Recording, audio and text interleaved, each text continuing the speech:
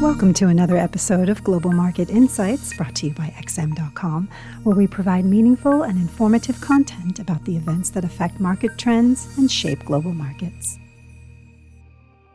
It's Thursday, December 1st. You're listening to the Daily Market Comment podcast at XM.com by Haralabos Pisuros. I'm Cristina Marujos. The US dollar tumbled against all the other major currencies on Wednesday and continued to drift south today after Fed Chair Powell failed to sound as hawkish as expected. The Fed chief confirmed the narrative that the committee could slow the pace of its interest rate hikes as soon as December, adding that the fight against inflation was far from over. Although this view was largely expected and communicated by several other of his colleagues, he also said it remained an open question of how high interest rates will need to rise to control inflation and how long they will need to stay at a restrictive level. At the press conference following the latest gathering, Powell said that it is very premature to be thinking about pausing, adding that the terminal level of interest rates may be higher than previously estimated. On the terminal level, yesterday he said it could be somewhat higher than the 4.6% indicated in the September projections, with many market participants expecting him to clearly push back against the pivot. The fact that he is now thinking about what happens to interest rates when they hit their terminal level and how high that level might be may have been interpreted as a shift to a softer stance compared to that adopted at the press conference of the latest decision.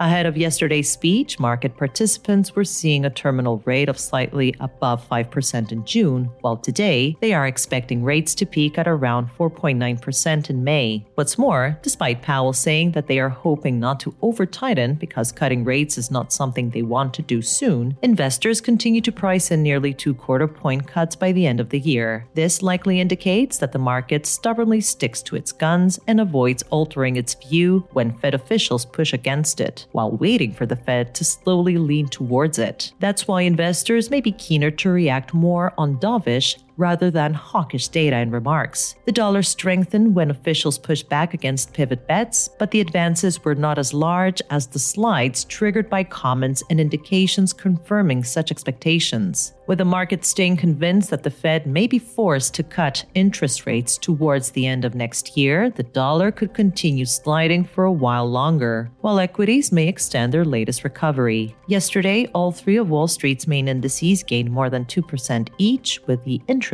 rate-sensitive Nasdaq rallying 4.41%. Yet, the discussion of a full-scale bullish reversal remains premature. For now, data and remarks enhancing the view of slower Fed hikes and a lower terminal rate are cheered by equity investors, as lower interest rates mean higher present values, especially for firms valued by discounting expected cash flows for the months and years ahead. However, although weak U.S. data add to the notion of a slower rate path hereafter, a damaged economy is far from a positive development for the stock market. Thus, in case the economic outlook deteriorates further, the market impact of weak data on equities may well change. The next big test for dollar traders and equity investors may be the U.S. employment report for November, due on Friday. Although the forecasts point to a decent report, the weaker-than-expected ADP release for the month shifts the risks to the downside. Therefore, a negative surprise could well extend the dollar's downside correction and the recovery in stock markets. Ahead of Powell's speech, investors got busy adjusting their bets with regards to the European Central Bank's future course of action after Eurozone's headline inflation slowed by more than anticipated. While they were nearly certain that the ECB will deliver its third consecutive 75 basis points hike in December at the beginning of the week, they shifted to a coin toss between 50 and 75 basis points on Tuesday after the lower-than-expected German rates, and now, after the data for the whole euro area, they are almost convinced that a 50 basis points hike may be the wisest choice. Yet, that was not reflected in euro-dollar at the time of the release. Perhaps due to the acceleration in the core rate, some traders maintained the view that the European Central Bank may need to deliver more basis points worth of hikes than the Fed henceforth, even if it slows to 50 basis points in December. Indeed, money markets are pricing another 140 basis points before interest rates peak in the Eurozone, while they are expecting only another 110 in the United States. Such pricing may keep euro-dollar under buying interest for now.